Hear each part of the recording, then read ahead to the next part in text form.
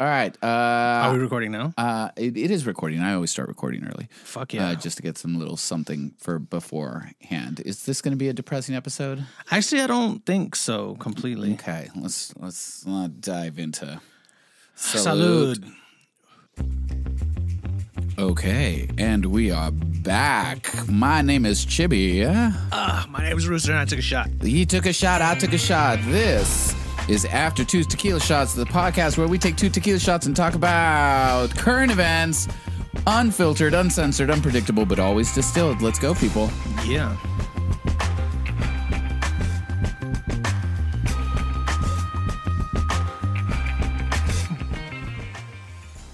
Okay. We're back again. This is episode 7, which makes me really excited. Very happy for that. I'm here for it. People are listening. People want more. And so we're going to give them more. Shout out to the listeners, the people who are making their Mondays when we drop on Mondays or now Tuesday. Sorry for the delayed. You were in Baltimore. It's true. But, we have a responsibility to the people. We now have at least 6 people that listen to us. And we respect the 6. Absolutely. So if you're joining us for the first time, if you're now person number 7, here's what happened. We look back at a couple of things that happened throughout the week. We talk about them freely, openly, and usually after taking 2 tequila shots. And as the show progresses, we might take more. We will see how many more we take, because after this, Rooster has a class to teach. He's got young minds to cultivate. I'm titillated already. Okay. What tequila we got here today? Today we have Don Cosme Tequila Reposado. Had a cute little, Calavera puppy on the front. This is like it looks like the hairless Mexican dog. What's it called? Like God, I'm so culturally insensitive right now. No, we love that. Nahuatl. It's my culture. I'm allowed to be. True. But no, it's got a cute little puppy dog thingy that looks like that, hairless. Or maybe it's just a Chihuahua. How do we feel about it? I feel really bad about it now that I think it's a Chihuahua. That feels really culturally insensitive. It seems weird because when I saw the bottle, I was really thinking like, oh, this is cute. But at the same time, this really does feel like it was probably produced by white people. This is a white person's tequila. Yeah. Which is, no. And then the picture of the little agave farmer on the back. El tequila Don Cosme es elaborado con el agave tequilano Weber, variedad azul de que se extraen sus jugos para elaborar el mejor tequila y se pone a madurar en barricas de madera de roble blanco para un reposado excelente y así obtener un óptimo tequila. Very caramel notes happening, some vanilla. Heavy on the vanilla, I will say. Yeah. A little oaky, but not smoky. Yeah, cooked, not smoked. Yeah. I would give this. I'd give this like a 6.8 out of 10. Yeah, 7. I'm not mad at it. Yeah. All right. Well, that's it about she the tequila. Cute. Like if I was out and someone was and that was at someone's house, I wouldn't be mad. Yeah. I wouldn't order it at a bar. I think my go-to at a bar has become Espolón. Yeah, that's good stuff. It's good. It's smooth. It's middle of the road. The other day I did have some Don Julio. What's that? 1492. Yep. It's good stuff. Bitch.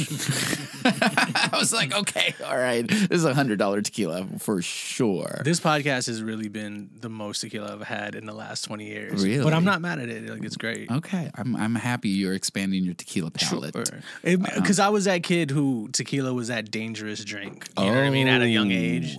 But like, I don't know if this is a cultural thing, just being Mexican, but I never had those like terrible trips that some people have with tequila where they're just like, I can't even stand the smell and da-da-da. Like I've had those terrible trips, but like I'm like, and then you bounce back. Yeah, I'm like, it's great. We can have some more. Yeah. Never had that problem. But yeah, no, I would just keep my taste strictly to the whiskeys. Jose Cuervos and the simple stuff, and then graduated to whiskey and just been a whiskey dude. Okay, I feel that.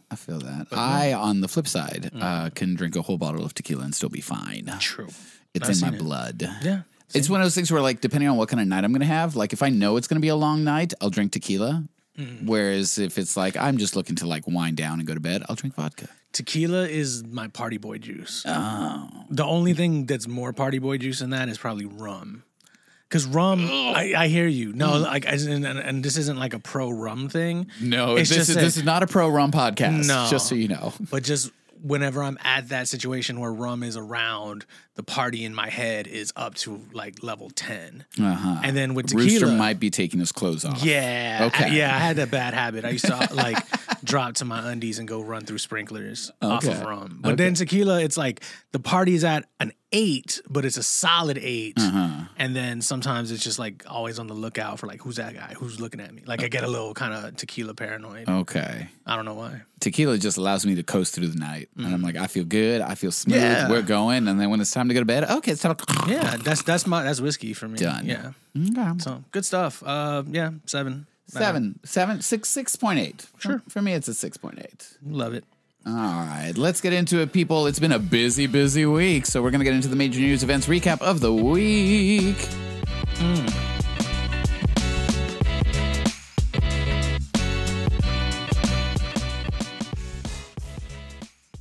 Okay. First and foremost. First up. Happy National Poetry Month. Wait. Say that one more time now. Happy National Poetry Month. Yeah, it's National Poetry Month, everybody. If you don't know, April is National Poetry Month. Pew, pew, pew. We have sound effects. Nah, that was cool, yeah. Let it all. That we're celebrating, damn it. We're celebrating National Poetry Month. So usually National Poetry Month is the time where poets take on the challenge known as 30 for 30, which is to write 30 poems in 30 days. Have you ever completed said challenge? Closest I ever got was 28. Okay. Yeah. Okay. How many haikus did that involve? Actually, that time, 2. But then the next year, I was more determined to really hit the 30 for 30 and then way more haikus. Yeah. That's it was kind of the cheat code. Look, if Rudy Francisco has taught us anything, it's that 2 sentences can be a poem. No, 100%. You know, who else? Rupi Kaur also? Rupi Kaur, yeah. It's all about like the economy of words, right? I think I've only done it once successfully, 30 days. And that might have been like 10 haikus or something like that. Yeah, halfway through, it's just, and then I think it's also a busy work time for us. Yeah. So we got tours, we got shows, we got all these things where we're like, you're a poet. Let's hire you to do something. Yeah, just things in the way. So, what are you doing this year for it? I am reading a lot of poetry. Okay. I am posting on my Instagram a book of poetry a day, just for the casual reader who like doesn't know a lot of poets, because I think that's something I find. There's just even poets who don't know like now living or contemporary poets who are really, really good, and books that they should look into. It's kind of still very much almost like an indie music thing where you just kind of stick to what you know. Oh, poetry is totally the indie music genre of the literary world. Yeah, totally. So, yeah, it's kind of just like showing people that maybe they've never heard of from different regions, different states, different cities, and just kind of putting it out there like that and tagging them and showing that I do really support their work. Like so far, I think I did like Gris Munoz and Sonny Patterson, and today was Charles Simic, who just recently passed away. Who was a tremendous. I really love Charles Simic's work. Okay, great kind of author, economy of words, connoisseur. So you are a well-read poet. Yeah. I read a lot. But honestly, like, actually, if I'm being honest, you are a whatever. Like, you know, you're into movies and you know everything about movies. You're into poetry and you are deep in the weeds. You love hip hop and you know that in 1997, so-and-so did XYZ, right? Yeah, I think that's my addictive personality. Yeah. Where do you find the time? I don't know. I should be working out. I should be doing. I should be doing more things. I have the body of a poet. Yeah, I do. I'm here for it. I think I did that once. It happens in the fall, and I forgot what they call it, where it's like read 30 books of poems in 30 days. Another one of those weird challenges that Twitter just puts out. And it really helped get me through my emotional support pile of unread books, because we have an extensive library here. I don't think we've read most of the books that we own. It's a lot. And so we try to support, and then we read some. What am I trying to finish right now? I'm finishing Franny Choi's The World Keeps Ending and the World Keeps Going On. I think that's what it's called. You said that was good though, right? Yeah. I'm halfway through it, and it's a really interesting take on apocalypses and kind of the various forms that an apocalypse can take, right? And how the world ends, but it doesn't. It just keeps going on, as the title implies. Really good. I saw her read the opening poem of that book at the beginning of the COVID shutdown and was completely blown away by it. And I was like, fuck. No, yes. Tremendous talent. You who we ran into at AWP. Yeah. Cross paths of sorts. If you got any poetry, books, authors, recommendations, send them our way. We'd love to shout them out after 2tequilashots@gmail.com. That's after the number 2 tequilashots@gmail.com. And if you're a poet, happy National Poetry Month to you. Yeah. And best of luck with whatever you got going on, whether it's 30 for 30, whether it's gigs, whether it's shows, whether it's just reading to yourself and contemplating on the mysteries of the universe. And hit us, as I'm working on revamping Words and Shit and bringing that back. That's another podcast. If you're just now hearing about this, there's another podcast called Words and Shit where we bring on poets and you get to know the person behind the poetry. This really opens my eyes to the fact that there is no shortage of amazing poets out there, putting work out there that need to be highlighted. So let us know who's maybe your favorite undiscovered poet, right? We all know Ada Limon, and we stan Ada Limon. But who's your favorite undiscovered poet that has some work out there? I wanted to do that almost for this National Poetry Month. Like I wanted to make either like a Facebook post or an Instagram post where, I guess, for example, in San Antonio, J.R. Estrada, shout out to J.R. Estrada. Shout out to J.R. You're always welcome on the pod. Absolutely. So like someone who writes and is local and I wanted to like post like something for like poets that we know around the country. Like who is your J.R. Estrada? Do they have a book? I want that person's book. You know what I mean? Like I want to see who's that guy or person or gal at your scene who loves what the scene's about, who's always consistent, who contributes. But they're the local champ or they're the local favorite, a local favorite. Yeah. Desiree Della Giacomo and Donnie Rose had a podcast called Drawl, which you can still find out in the world of wherever you get your podcasts, and they talk shit. But talk about like Southern poetry. Yeah. And I think it was their first episode where they featured Icon, Shakondria Sibley out of New Orleans. And the kind of segue into it was like, who's your favorite not famous poet? Yeah. Like these like regionally or locally well-known, revered, super highly lauded, whatever, but it like feels like they're only known in like their pocket of people. And that's how they introduced Icon as this like really like New Orleans institution of poetry that deserves greater acknowledgement.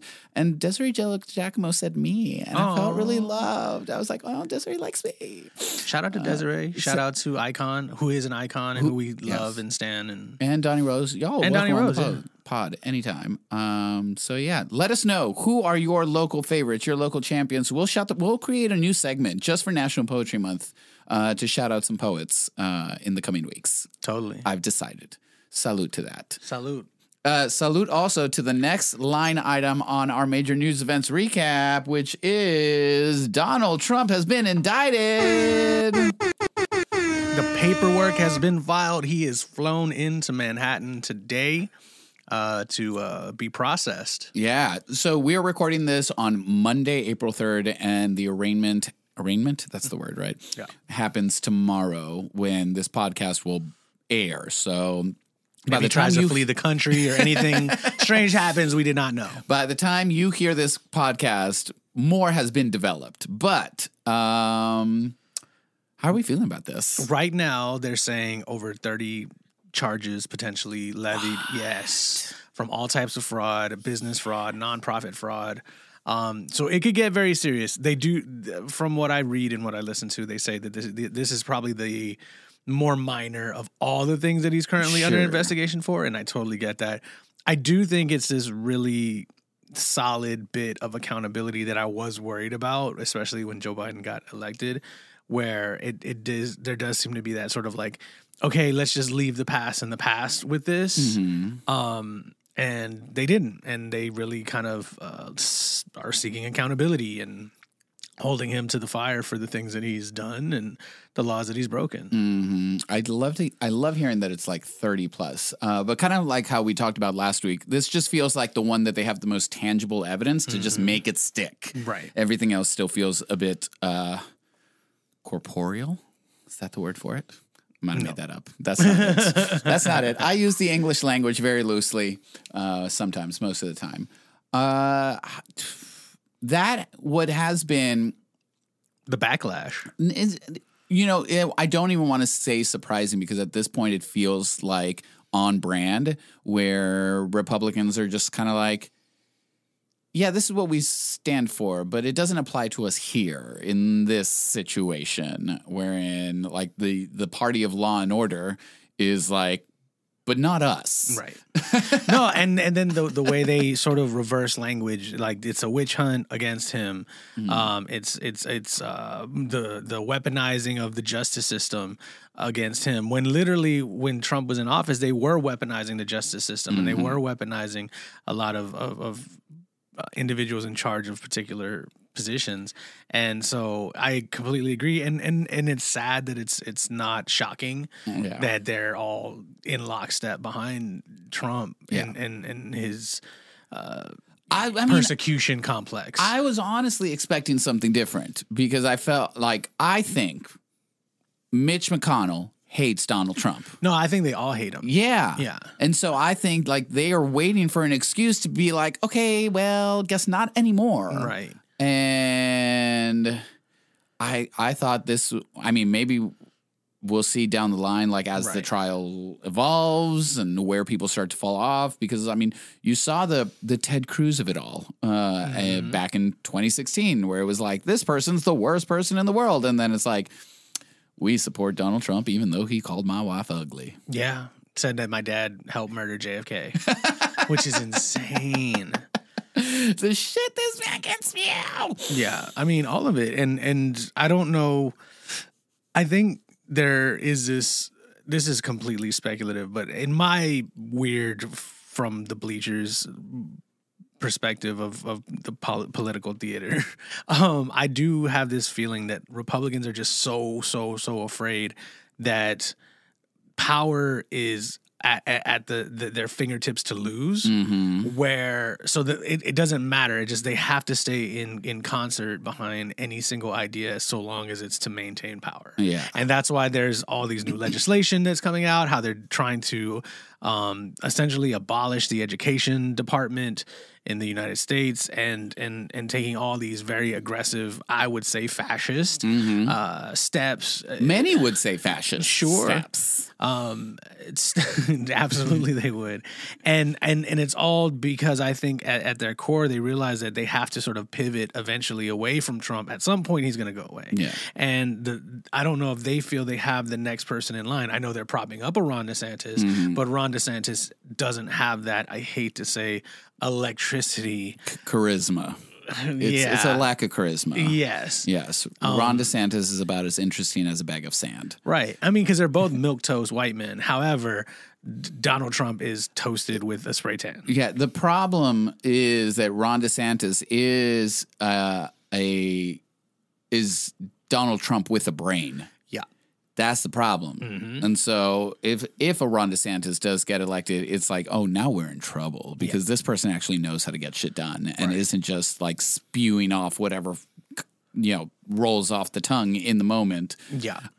Making bizarre promises about walls and Mexico paying for it and things like that. This is my hope. We were talking about this last week at Women of the World. This is my hope, is that Ron DeSantis gets the Republican nomination.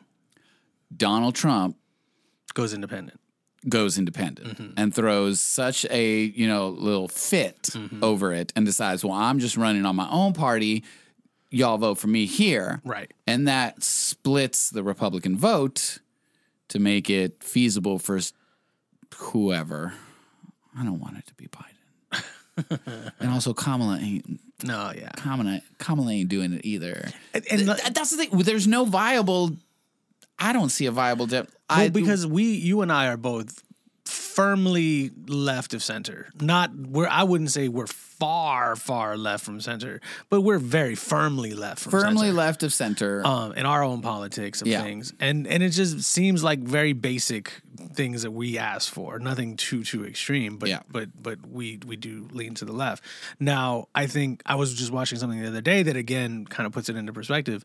Like Joe Biden is actually probably center right. Yes. If you really look at his policies, if you look at his, record on and voting. I ain't mad at that either. No. Like I there are certain issues that, I understand the what is more of a traditional Republican platform, not whatever the fuck is happening right now. Right. That it's like, maybe there are moments to be fiscally conservative in certain ways, right? But so I ain't mad at the center. And now, like Bernie, we would probably say, yes, he is left.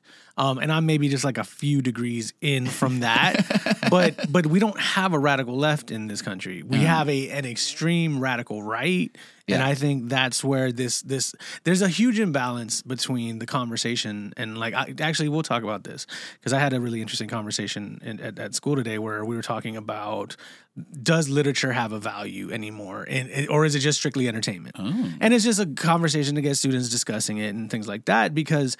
There is this war going on in English departments and conferences all the time right now where they feel that literature and the humanities and the poetry elements are a disservice to students and their forward progression into adulthood. And that we should focus more on things like rhetorical analysis, technical writing, email writing, resume writing, and these things that I would say have no soul.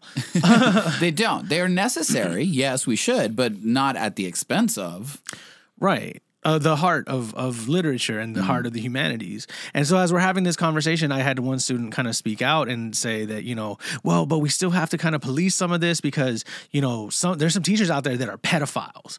And I'm like, is it because of their literature that they teach that they're pedophiles? Or, and the case she was making was that through certain pornographic, and this is, and I'm hearing her just basically regurgitate TikTok conspiracy theory at me, and it's all the greatest hits. It's it's grooming, it's pedophilic teachers who are using LGBTQ sex pornography books to groom our children and confuse them at the wrong age, and it's just like, but have you read the books that are and we had this whole conversation about like, her question to me was, well, is it right for a teacher to teach that that there's this love scene of two men and their one's questioning his queerness in it, and I'm like, well, I don't know the book.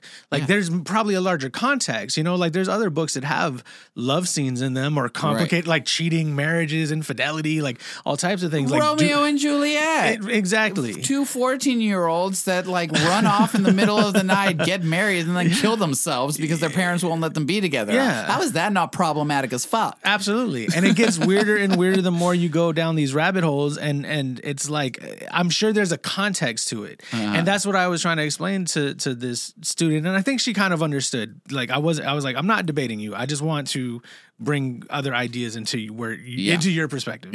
And that was the main thing, is like, what was the theme of that book? What was the ideas behind that book? What was the characters? What was their arcs? What were these other things? If the parent can't tell me that and they're just mad about 2 pages, well, then they need to get the fuck out of here, because if that kid watches John Wick at all, like, I don't want to hear this shit. You know what I mean? Because again, like, we let violence just be this out there, huge wave of shit.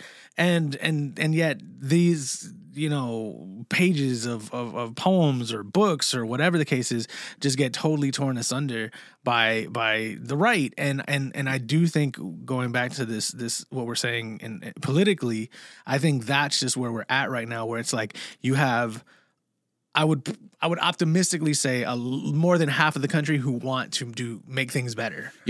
And then there's just these smaller encampments of varying degrees of conspiracy theorists or individuals who don't want to necessarily feel engaged with the political process. They just want to yell, and they want to elect other people who yell and not really do their homework or legwork in what it makes to have a fucking civilization. Yeah, we said it last week that all of these bills that are being passed without any sort of education as to what exactly these bills are doing. Without any education experts. Yeah. I just saw a thing this morning where the language is so vague that like librarians are just like, I have no idea what is going on here and what is and isn't acceptable. Or if I'm going to lose my job. Yeah. Like my favorite thing that I've seen is the literary world fighting back. I saw this picture of a, what do they call it? An end, you know, at the thing at the end. You know, you got like bookshelves, but then on the end, an end cap. Yes, an end cap in the children's section of Barnes and Nobles that just said banned books. Yeah. And here are 20 books that have been banned for whatever reasons. And it says, like, for each book, I was banned because, and gives the reason, but here are the books. Go ahead and buy them. You know, like, and the literary world just being like, yeah, ban the fucking books. It don't matter. The books are still out there. People can still access them. Why? Because they're valuable resources to the culture of this country. I did see on there Woke Baby by Mahogany Brown. Yeah. Shout out to Mahogany Brown. You're welcome on the pod anytime. And shout out to Woke Baby. So, it is. The question has always been like, how do we combat ignorance? Right. And I don't want to use the word ignorant in a demeaning term, right? In any Not way. like a pejorative. It's like you literally don't know. Literally don't know. So, like, how do we combat ignorance? And we combat that through knowledge. And where do we find knowledge? In books, in writing, in conversation, in Socratic symposiums, to use college language, and just educating people on like there are more than one way of thinking about things, right? And that's what it feels like it's coming down to. So. We'll see what happens. So fingers crossed, Donald Trump goes to jail. Or runs against Ron DeSantis and clears the way for whoever. Here's my theory on the Democratic side is that we don't have a strong runner. Well, you and I think, would both agree that we need to. I think the Democratic Party too needs a split. That we need more than a two-party system. We all need to split. Yes, the two-party system is bullshit. But the two-party system that we currently work in, there's no one that I see out there that is like, yeah, that's the one that's going to come in and whatever, you know, like. The only hope would be that something like a Bill Clinton or like an Obama comes through where it's like, who the fuck is this person and where did they come from? And just like shoots off. And it's like, all right, this, you know, Arkansas governor or, you know, politician from. Who wasn't supposed to win because he was up against an incumbent, George Herbert Washington Bush. Yeah. So that's the kind of like, I think the closest thing we have is maybe AOC and. I don't know if AOC is going to get the kind of political... The amount of hate that AOC gets to me is like astounding because she is a House of Representative member for a special a very selective part of New York City. Yeah. And so to hear any individual who does not live there, does not live in New York City, let alone just be so up in arms about AOC, it's just like the most confusing thing to me. I'll never understand that. It's not confusing to me because I understand people's immediate pushback against a woman of color with a strong opinion. Very true. And I will totally concede that point. Like that absolutely is always a thing. That's all it is. If she was a white man, nobody'd be talking about her. It'd be like, it would be Bernie. Yeah, exactly. It'd be like, oh, here's this white man with these leftist ideas. Because even like Elizabeth Warren catches a lot of hell, but not to the degree. Not to the degree at all. Speaking of hell, what's going on in Italy? I'm going into this conversation blind. I didn't read the notes. I don't know what we're talking about. But are Italians wildin'? Are Italians wildin'? The country of Italy. So I just saw this, and I think this could spark a really interesting conversation. But It is reported in CNN that the Prime Minister, Giorgia Meloni, supports his recently introduced legislation to penalize government officials who write or officially communicate in any other language than Italian, and more specifically, English. A draft of the bill states it's not just a matter of fashion, but Anglomania has repercussions for society as a whole. Ooh, Anglomania. Right? That's sexy. The potential law would also create a committee with the cultural ministry for the correct use and pronunciation of the Italian language. So no more bruschetta. It's bruschetta. With the hand gesture. And by getting it wrong, it could be a punishable, finable offense. Wow. and also seeks to protect the cuisine of the country by banning synthetic or cell-based cuisine to safeguard our nation's heritage and our agricultural based on a Mediterranean diet. So this is where I think it's interesting. One, it is very xenophobic in a lot of ways. You got to call it what it is. Very xenocentric to the Italian way of life. But then how I kind of looked at it is sort of, I don't want to get sad, but in the whole fear of an oncoming potential Ron DeSantis or Donald Trump presidential run, and knock on wood, they don't win. The argument that gets made all the time of the United States not having a national language, and sort of the United States not having sort of cultural touchstones the way that like a more hegemonic society like Italy does, to do something like this. So like, I don't know, is Italy wildin', one, for saying, no, this is Italian? It reminds me of like, you've seen that Instagram reel of, it's like a Judge Judy show in, I want to say Colombia. And there's like this young girl who comes in, and the judge is like, "Hola, cómo está?" Da da da, and she's like, "Hello, my name." And she's like, "No, ninguna hablar en inglés aquí." And she just starts going off on this girl for speaking in English. And she says, "Your name is not Moon, it's Luna," and like she just gives her hell for all this stuff. And that's kind of what this sounds like to me in this weird, interesting way, where cultural identity, I think, is something that is important to certain nations. I think it's something that you and I kind of link to with Mexico. And then, however, in the United States, we do have this weird thing where it's like cultural identity, I would say, exists, but at the same time, it does perpetrate certain oppressions, negative stereotypes, exclusion, othering, things like that. So there's a lot to unpack here. Yes. So is Italy wilding? Yes, because I think there's a way to preserve cultural heritage and cultural authenticity without policing. There's a difference between preserving and policing. Fair. And this feels like policing. Right. All right. Like how you pronounce certain words.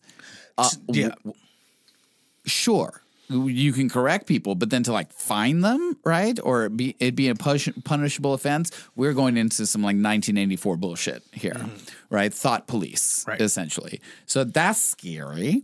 I do think it's wilding. On the subject of American cultural identity, not the problem, actually, because in my perspective, the beauty of it is that America doesn't have a cultural identity because it's a blend of cultures, right? From the beginning, if the Anglomania of it all, yes, at the beginning it was a lot of Anglos, just all kind of in this New England area, but it was, Anglos from Amsterdam, Anglos from Italy, Anglos from Ireland, Anglos from France, right? It was this mix. Holland, Dutch. This mix of Anglos that then mixed with indigenous, that then mixed with the natives of Mexico and Central America, that then mixed with, the Asians that came over from the other side. Like, that's the beauty of this country. It's like, no, we can't just have this.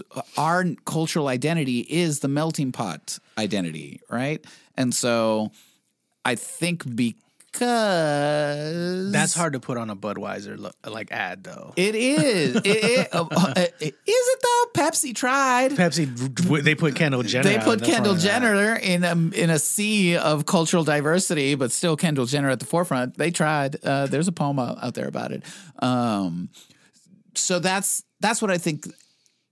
The problem is that there is a certain subset of people in this country that feel like they are the sole representatives of this country, right? And want to essentially do what Italy is doing right now and be like, no, this is the story. This is who we are. And everybody else just needs to be more like us. And if you're not welcome. And that's kind of what's happening maybe like on a culture war level, not like on a outright legalization or criminalizing sort of way, but that's why it really stood out to me, because it's an interesting question where when you do have these homogenous nations, that doing that is a preservation of culture and society. But I do agree with you. I think, especially in the United States, culture is such a complicated thing, not just from everything you've laid out, but also just regionality. Regionally, yes. We're so big. Oh my God. I mean, like in Baltimore, for instance, you had like seafood and like it's just a whole other world as opposed to where we were in Seattle the week before. I was accosted essentially because we were talking about what they call a half and half. And I was like, the creamer? Yeah. I'm so confused. What do they call it? That's what they call it. They call it half and half. They call an Arnold Palmer a half and half. Wow. Half lemonade, half sweet tea is called a half and half up there. Right. And that's creamer for us.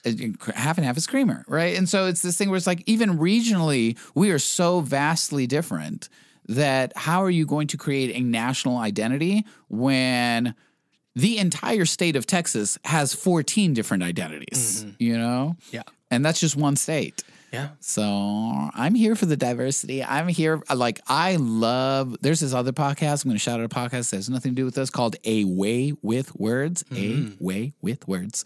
Where they really dissect language and where it comes from culturally, historically, geographically, all of that. And where do words come from? Where do phrases come from? How have they evolved over time?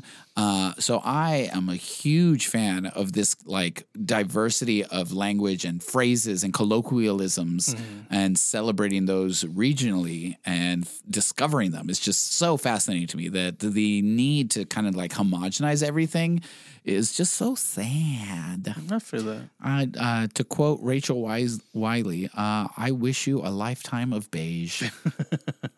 Shout out to Rachel. For people that want that. You always welcome on the pod as well. We need shirts with "You're always welcome on the pod" because we invite everybody. Yeah, we gonna make merchandise, y'all. After 2 tequila shots, you always welcome on the pod. So that was that. Going on to the. Oh wait, you got more? I was gonna close this with a thought. Lay it on me, Jack. I think the only other lingering thing that was like, I understand the whole like, if you're doing official government business in Italy, it should be in Italian. I mean, that like, kind of makes sense to me. To the degree that like even like when foreign ministers come to visit, they want to conduct business in Italian. Yeah. So like your American counterpart needs to speak Italian. Or at least have a translator. Sure. That feels respectful to me. You know? Not mad at it. You don't force everybody to speak English. I also really like parts of the cuisine element of this where essentially they want to push back that Anglomania of synthetic food that we have way too much here in this country. And they're saying, no, like we care about our people enough to keep out these synthetic, you know, cell-based foods. Give me real truffles. Give me real, Parmigiano Reggiano. All of it. I'm here for the Italian food. Absolutely. Shout out to the Italians, y'all. Welcome on the pod. I just got a pasta maker. Oh, no shit. I made my own pasta. I made my own spaghetti. Yeah. For the first time last week. Homemade pasta is great. I doomed me because we're never going back to dry pasta. No. It's just never happening. It's not the same. So shout out to homemade pasta. Yeah. Okay. That's all I got. Moving on. Okay. Let's go. Do we need another shot? Yeah, I think we do because it's time for our next segment called How Much for a Gram, where we take something that we saw on Instagram and dissect the fuck out of it. How much for a gram.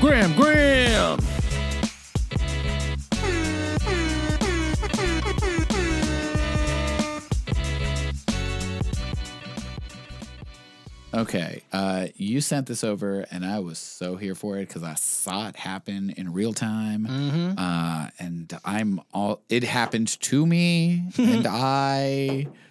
Let's talk about it. Lay it out.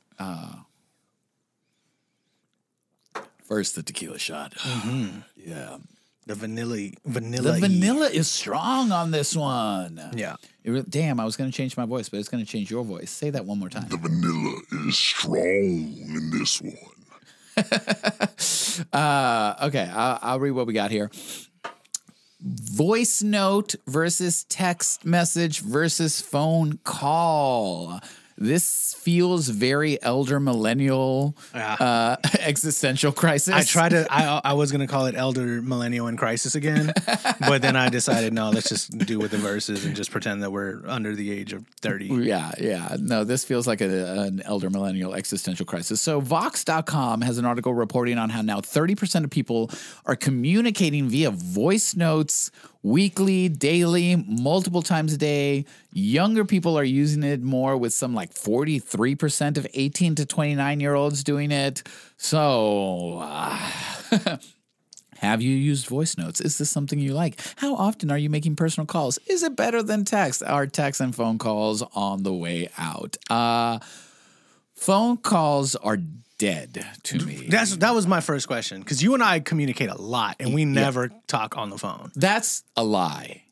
That's a straight up lie. What are we talking? I mean, like, we text. No. Our texts to each other are yo. Oh. And then it's followed by a phone call. Fair. Yeah. But how many times a month? But I think you and I, it's different because of the kind of relationship that we have, right? And also the way that we communicate with each other, where we're bouncing things off of each other, and like text message just doesn't work, right? So I think it's similarly like with I don't text my parents, bless their hearts. Like, it just doesn't work. See, I text my mom off. Like, every day I text my mom. She texts me back. We'll have some text chains. And then once to twice a week, I'll call her. Yeah. With me, like, my texts with my parents are my parents texting me, hey, can you talk? And then a phone call. Right. You know, so I think in tighter relationships, a phone call often makes sense, especially when it's like, I have something, you know, to talk about that I'm not quite landing on, or I need to bounce something off of, like, but in general, phone calls are dead. And I think I missed that. I missed a phone call. Like, I think that was one of the things about this article that struck me, is because I agree with you. I think phone calls are dead. I think text messages might slowly be on the way out for these voice messages. Let's not get there yet. Let's start with the phone calls. Yeah. But I do think phone calls, just, I don't do them as much for hardly anyone, unless it's hey, it would take way longer than a text message would require. Or an urgent kind of like, you know, I'll call my husband and they like, hey, can you grab this while you're there or whatever? Right. You know, like these little urgent, quick things. But I think that's also comes with intimacy of relationships where that works. Even for like work stuff, or what, I don't have phone conversations with my emails or Zoom. Yeah. We just Zoom each other. I had like 7 Zooms today where it's like, this could have been a phone call, but now I'm like looking at your face, right? Yeah. Because it feels a little more connected than a phone call. Right. Because you can actually see the person and what's happening. Were you a big phone caller person like 15 years ago? No, my sister was. Really? Okay, so shout out to Julia. Shout out to Julia. You're welcome on the pod anytime. We would joke that the phone was essentially stitched to her ear, because it would be one of those things like she'd get home from school and immediately call her best friend and just be on the phone with her best friend for hours. All day. Even if they were saying nothing to each other. Doing other things. Yeah. They're just like checking their own email or doing their own. So did you ever have a long distance relationship that required phone calls? Because I was in a few of those. That it was just like, oh, hey. And like, yeah, you would just go about your day because that was how you hung out. Well, Corey and I started as a long distance relationship. Did y'all call that? Yeah. Okay. And we would be on the phone for like 2-3 hours at a time. Okay. You know. That's gone, I think, in many respects. Is it? Well, because now, FaceTime, I think, has taken that. And maybe that's even better for like a long distance relationship. Sure, because that's kind of like a phone call. Yeah, and then you get to see their face. You get to see what they're doing. They can show you stuff. I see people doing more activities like together via FaceTime. FaceTime feels like phone call adjacent. Right. Like it's the evolution of phone call. Right. It doesn't feel like it's the death of a phone call. Yeah. It still feels like the same. Kind of. Just upgraded. Yeah. Right? We got smartphones now. But no, I would say maybe in high school, back when landlines were still a thing. Yeah. Couple of, like, oh yeah, I'm going to call this person and we're going to talk. And it's like 11 o'clock at night and we're going to stay on the phone until 4 a.m. and be like, no, you hang up. No, you hang up. Yeah. No, you hang up. that I think is dead. I remember I had a job as a security guard, and I used to work graveyard shifts. And my good friend, Crazy Face, she worked nights but would get off at like 10, but had like wicked bad insomnia around that time. So like we just talk like, because I'm just walking through nothing. Yeah. And just be like, oh yeah, how was your class going? Or how's this going? Or how's that date with that guy going? Or and just, just catch up. Yeah. And like we would see each other like later, but it was just, I do think socializing, and maybe that's kind of, I guess, what I'm afraid of. Oh, no. Socializing is starting to dissipate. Yeah. And I see it more in like young people. They're very afraid to socialize with an authority figure, with someone who's older than them, just in general, a stranger. Yeah. And I don't know, I don't want to say that they're wrong for that, but yeah, it's definitely a thing. Whereas I feel like I'm of a generation where like you had to talk to people. Mm-hmm. You had to talk to your neighbor. Your parents would send you to go, hey, go talk to, go get something from that person. Yeah. As someone who is socially awkward and naturally introverted when I don't have a script, essentially, for me, text messages are about efficiency, right? It's the emotionally detached, pragmatic sense. It's like, I need something from you. I'm going to send you a text message. Right. You're going to get it back to me. Cool. We're going to move on with our day. Which is interesting because when I read your texts, they read like that. Like they're kind of always clinical. Yes. Whereas other people, and I think I'm in this camp, like I try to text like I speak. Oh. So I'll be like, so did you see that? Like with extra O's and punctuation. And no, I'm very... I don't think I've ever seen you send an emoji maybe twice. Really? Maybe twice. I feel like I could, and anyone that communicates with me at my job will verify this. I emoji the fuck. Like you're email heavy with the emojis? I'm emoji heavy with our Slack messages and all that, where it's just there's always like a little wink emoji at the end, or like the sob emoji. The sob emoji is my most overused emoji. Where I'm like, I'm so sorry. Whatever it is. But either way, the point of the conversation is this conversation will last 45 seconds max. Because it's a quick back and forth. And that's what I use text messages for. You know what really like puts my anxiety level up is people that text one sentence or one phrase at a time. Via text. So it's like, like chunks. Text messages. I'm sorry. Hey, text message. I wanted to ask you something. Text message. Yeah. How do you feel about XYZ? Text message. Because I'm thinking text message. And it's like, why do I have 14 notifications right now? I'll do better. You're not even the worst. No, I'm sure I'm not. Like I usually do that. Like I max out at 5. But yeah, I'm like, just put it all in one text. It's one train of thought. Yeah. I'm so nervous when I get 14 notifications within the span of 30 seconds. Because it does. I think that too. It feels like it's a crisis almost. If you have anything more than 5 notifications. Yes. I'm always like, wait, is the world ending? Like, so then is this where the voice note is replacing the text message? That's what Vox is reporting in this. And I'll say this, as I have sent voice notes. Wow. And I think I like them. Wow. Because there's times too, like you were saying, you would just call like Corey and say, hey, can you also pick this up? Because I forgot it. A voice note does the same thing. Gets it there. Don't have to worry about a response. Also, like sometimes, because I also like, I'm one of those friends who like sending out motivational texts to people, like friends, where I'm just like people who I know like need it like on the regular. Okay. So it's just like, hey, like friend, just letting you know, like hope you have a great week. Hope the baby's doing well. Blah blah blah blah. Like you got this. And now, that's a voice note. No, like I would text that regularly, but now I think voice note style it's better because it's like you hear the voice and you hear the chipperness and you hear the like, hey, like it's me. And Rooster's pretty chipper if you haven't. This is true. I'm a very chipper. That's the tequila. Interesting. So I this past weekend got a voice note in response to a message I sent. It wasn't a text; it was Messenger, but still, it's like a text. It's a communication app. I got a voice note.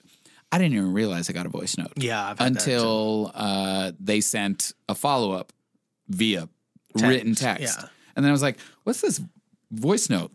And at that point, I still haven't heard it. I have no idea what's on that voice note. And I think because part of it to me feels like a voice note feels very public.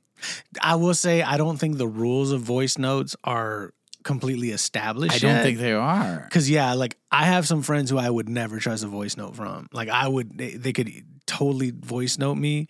And I'm waiting until I'm in like at home by myself with headphones. I don't know. Like it feels one of those things where like if I see a voice note, I'm not going to listen to it until I'm in a space where I can listen to it just me. But it's also like this is where technology goes in weird, interesting ways. Because you remember like ringtones and how much we cared about like that your ringtone played like low by Flow Rider. And now you would assign ringtones based on who was calling. And now you just keep your phone on like vibrate all the time. Yeah, so we'll figure it out. I do like voice notes, but I don't trust it 100% yet.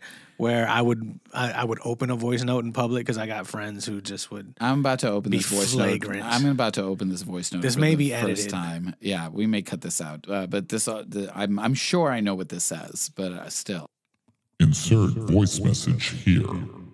But that's what I mean. That's a great voice note. Sure, but I didn't see it. A, and I didn't listen to it. B, until there was a follow up text message being like, hey, can you come tomorrow at 10 a.m.? And I was like, yeah, we can make 10 a.m. work. Like it made it happen. This was Mecha. Oh, Metamorphosis? Metamorphosis was playing Juliet in a production of Romeo and Juliet in the Chesapeake Bay Shakespeare Company. Shout out. And they had a morning performance for a bunch of high school students that came and saw.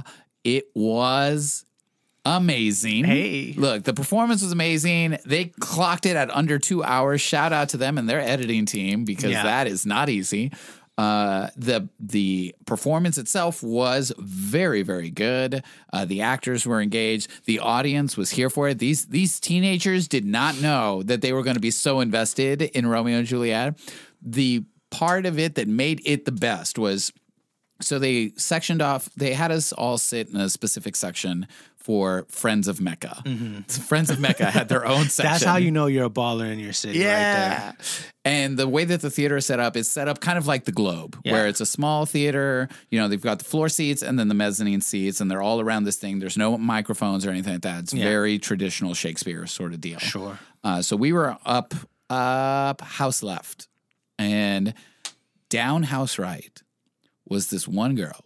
She's probably 15, 16 years old.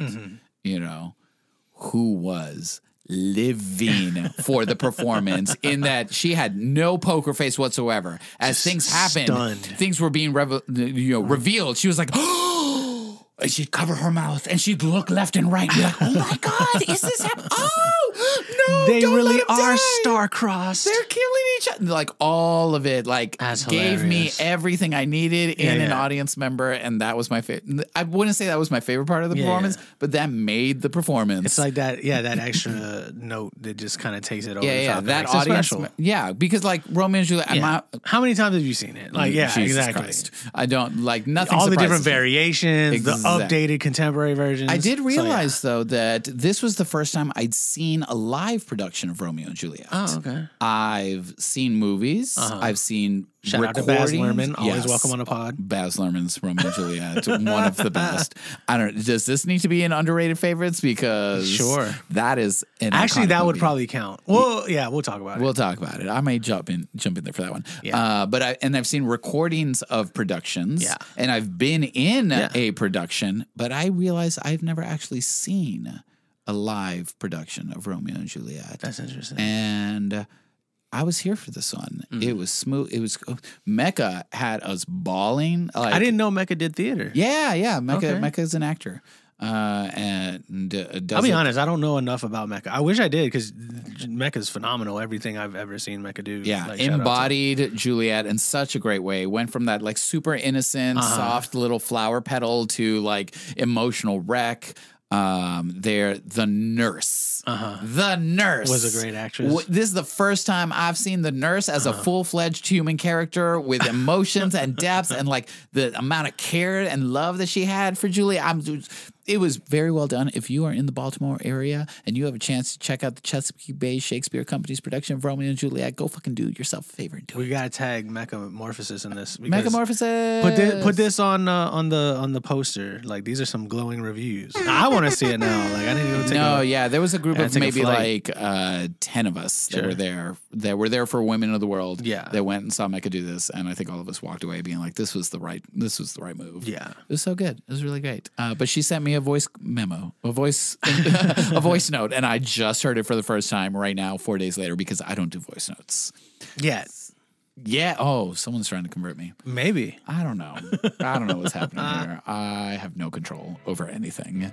The only thing I know is that we're moving on to our next segment, which actually I realized did have a name. It was called Going Down in the DMs. It was Going Down in the DMs. Sure. And then you renamed it to Ayo Get At Us. Sure. Whatever. I'm with it. We're here.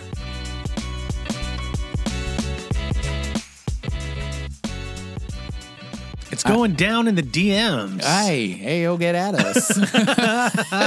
This is where y'all email us, y'all DM us. You have questions that you want us to answer for whatever reason, or a topic you saw that you need discussed on this podcast, and so we want to get to them. And we have. Oh, do we have a few, or is it just one? No, it's just one. One main one. All right.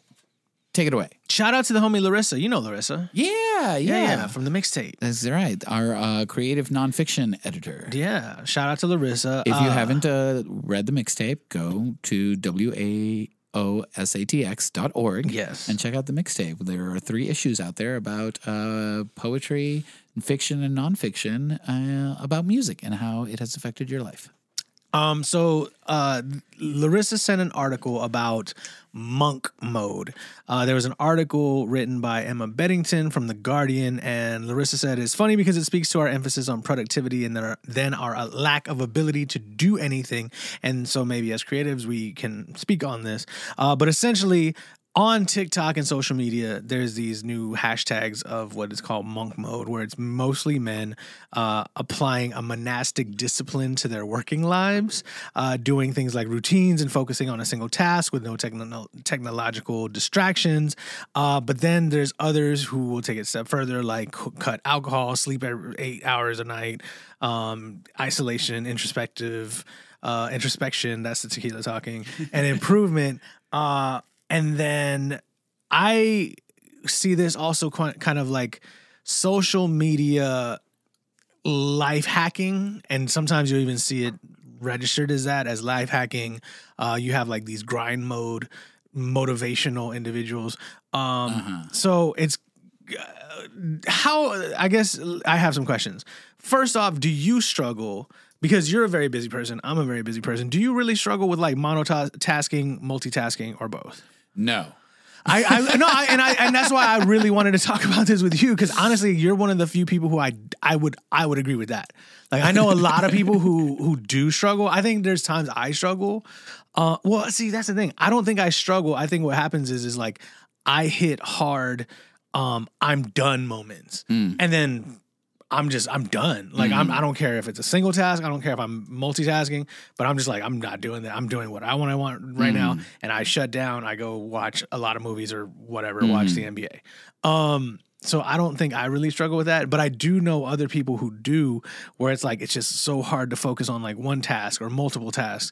So they start to regiment their life in this way, and TikTok and Instagram are starting to perpetuate these movements of life hack, like hack your life, to where you can get the maximum efficiency out of your day. I saw one video, and this is no bullshit, and it was so annoyingly loud and ignorant, where this guy who's like one of these motivational life hackers, he says, you know, the way I get the start of my day is my first day starts from 6 a.m. to noon. That's one day.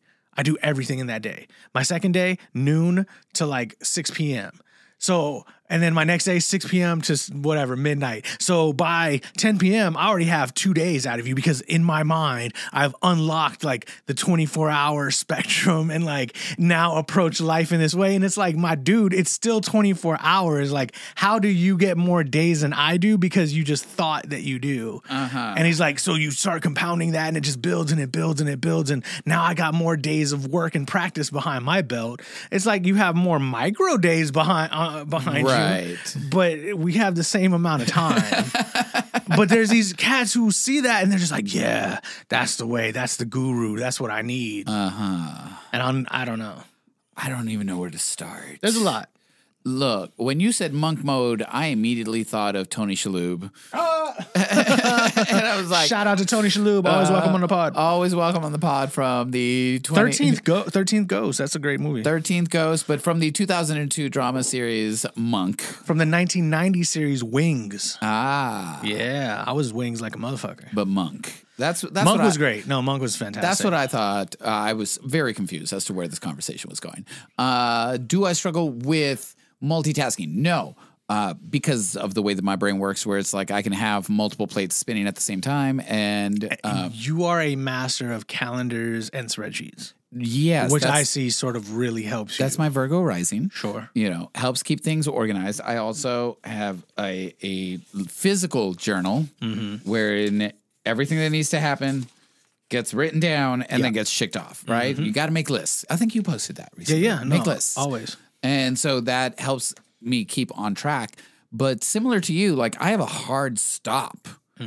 And, you know, my boss was talking about it earlier today when we met. He was like, I don't think I know anyone that has as many projects going on as you do. And I was like, yeah, I do have a lot of projects. But I also do not compromise on my sleep.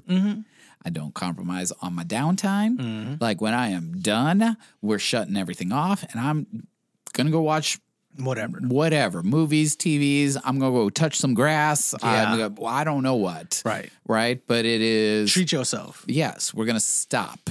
And we're going to walk away from whatever's happening because you know what? At the end of the day, it is not life or death. It is not crucial that this happen in the next 3 minutes. If it is, I will go do it because that's happened sometimes where like a text message comes in and it's like, hey, and it's like, oh, fuck, I forgot this. Have to go do it now. And that's fine because I can easily fluid my way into work mode and then fluid my way out of work mode. Right. Are you a big proponent of naps? Do you take naps? I don't take naps. Okay. I'll partake. My husband takes naps. I just texted him being like, do you want to come be part of this conversation? Because I think he would have plenty to offer to this. Because him and I operate on very different levels. Yeah. You know, he's an early riser. He is a varied riser. So he does not take 8 hours of sleep. He will sleep for 3 hours, wake up for 4, sleep for another 2, wake up for 7, sleep for another 4. Like it's this back and forth fluctuation, which, you know, I've told him time and time again, like if that's what you need to be most optimal with your day, then do Rock that. Out. Yeah. Not everyone needs to conform to this. Like I wake up at 7 in the morning, I work 9 to 5, I have dinner, I go to bed at 11, I sleep for 8 hours and do it all again the next day. Like that doesn't work for everybody. Right. So, but you're not as much of an early riser. You're like, when is your optimal wake up time? 10 a.m.? 9 a.m. My body wakes up every day at 9 a.m. without me trying. Right. And then actually, that's true because that's how it was in Seattle. Yes. And like it didn't matter like the time difference. You were just up at 9. 9 a.m. Central Standard Time. So it's 7 a.m. Seattle time. Yeah. Regardless of what time I go to sleep, most of the time. Like unless I go to sleep at like 4 or 5 in the morning or something, then it goes a little later. But 9 a.m. wake up, 10 a.m. I'm good to go. Right. I wake up.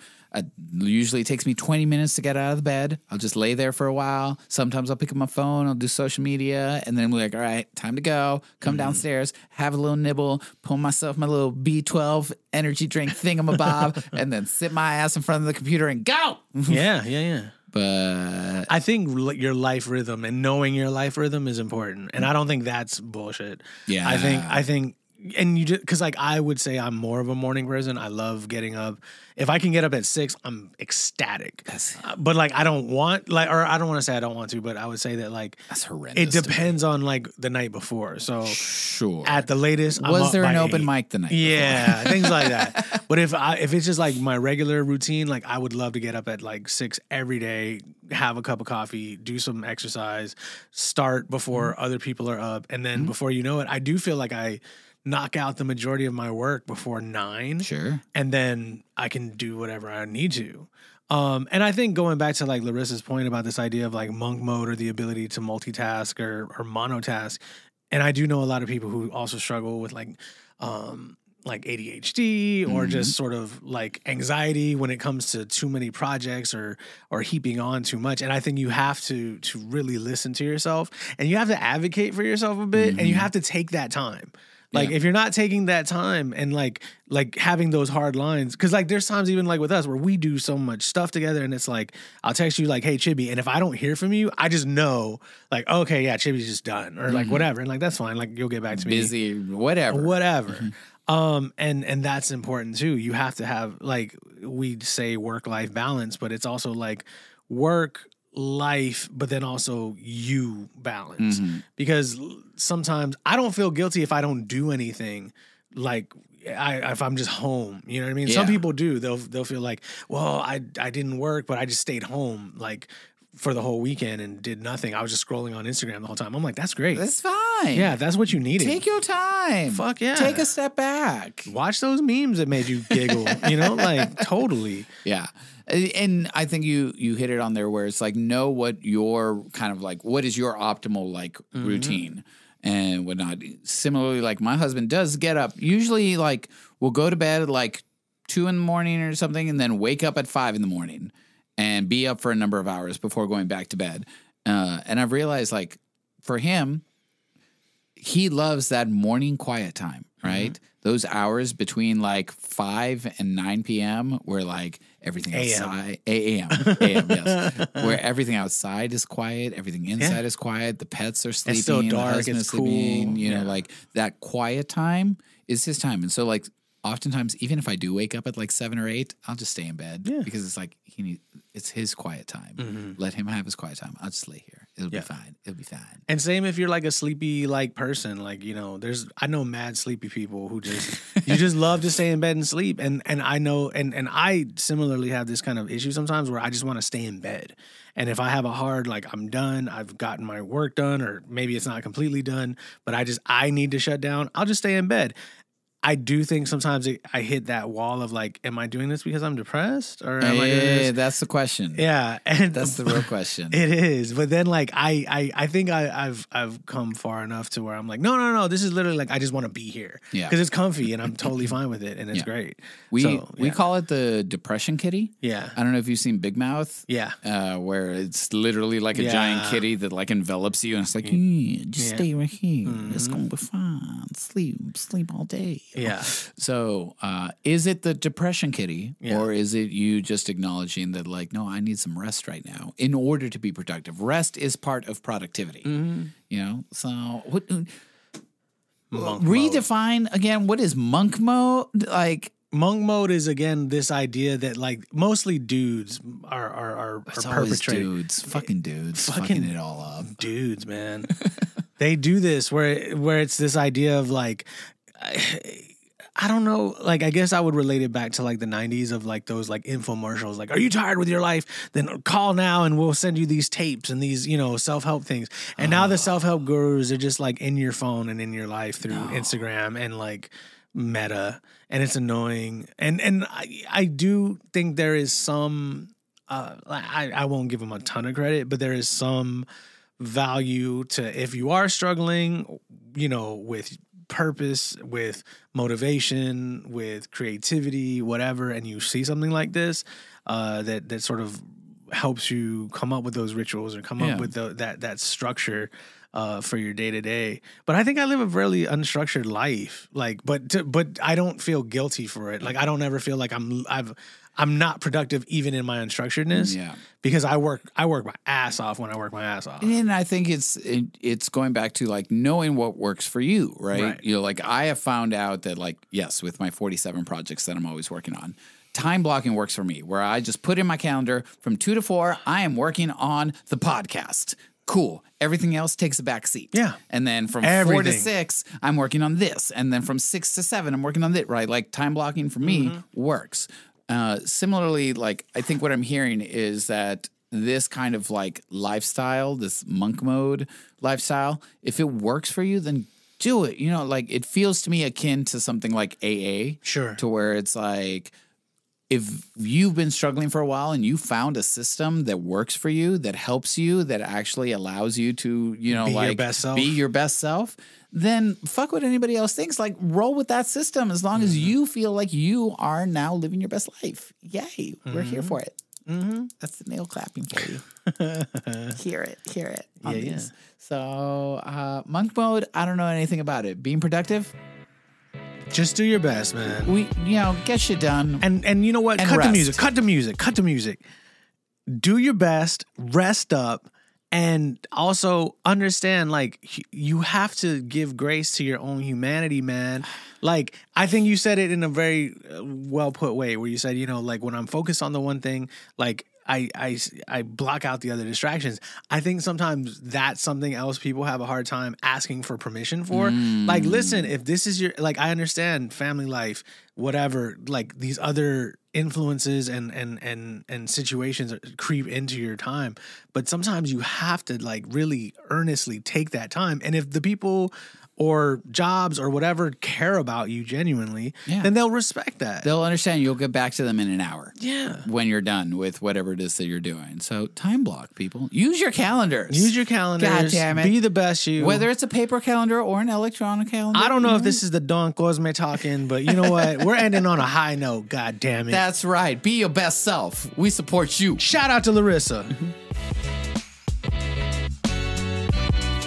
All right, our Are we outro. going back to calling that down? It goes down in the DM. Whatever, it can be both. Yeah. By the time we get to this part in the schedule of the show, we've already had enough tequila, and we're just like, this is someone DM me a question. Yeah, chatting it up with Chibi and Rooster. Rooster ruining the alliteration. Although Rooster ruining is alliteration. Yeah. Chatting it up with Chibi and Rooster. No, we're now at our outro. Anything coming up that you'd like to share?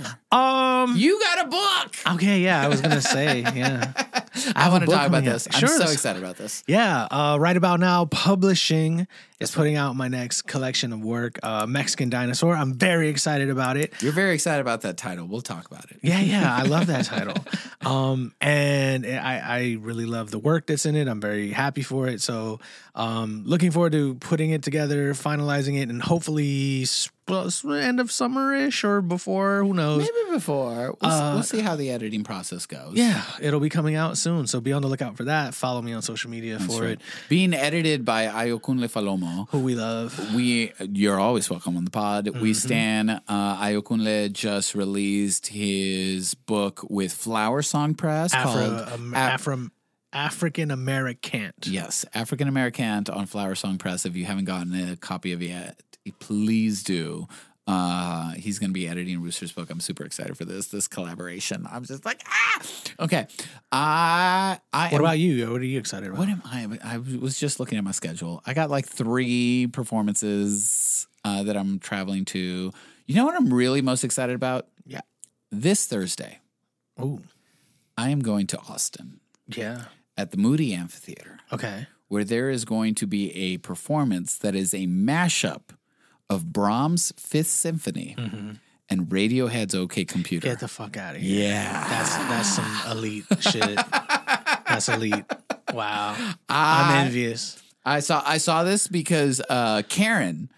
Shout out to Karen. Always welcome in the pod. Karen from San Antonio, who works in the theater world here and also in the poetry and writing world, posted about it. And me and my husband were like, wait a second, what? Brahms Fifth Symphony with Radiohead's OK Computer?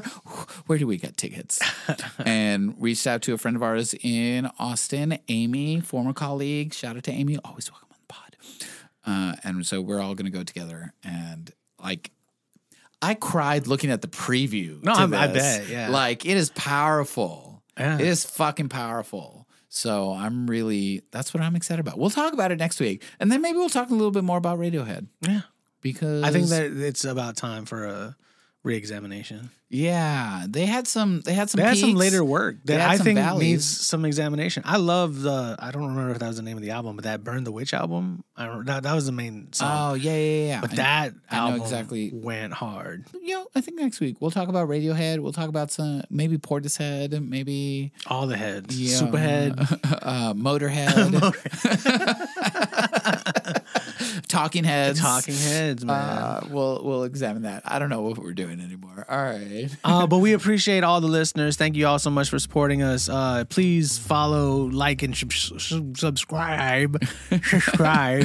Someone's got to teach a class after this, and it's not me. It's going to be a great class. Yeah. If you aren't already, please like, subscribe, rate, and review wherever you get this podcast. It really helps us get the word out there. If you think this is interesting in whatever way, shape, or form, please do. We don't have social media yet. We don't have a webpage. This might evolve. We're not sure. Tell us what you want from us is basically what I'm asking right now. And you can tell us by emailing us at after2tequilashots@gmail.com. That's after the number 2 tequilashots@gmail.com. If you want to follow Rooster, you can at Instagram, ROOSTMTZ.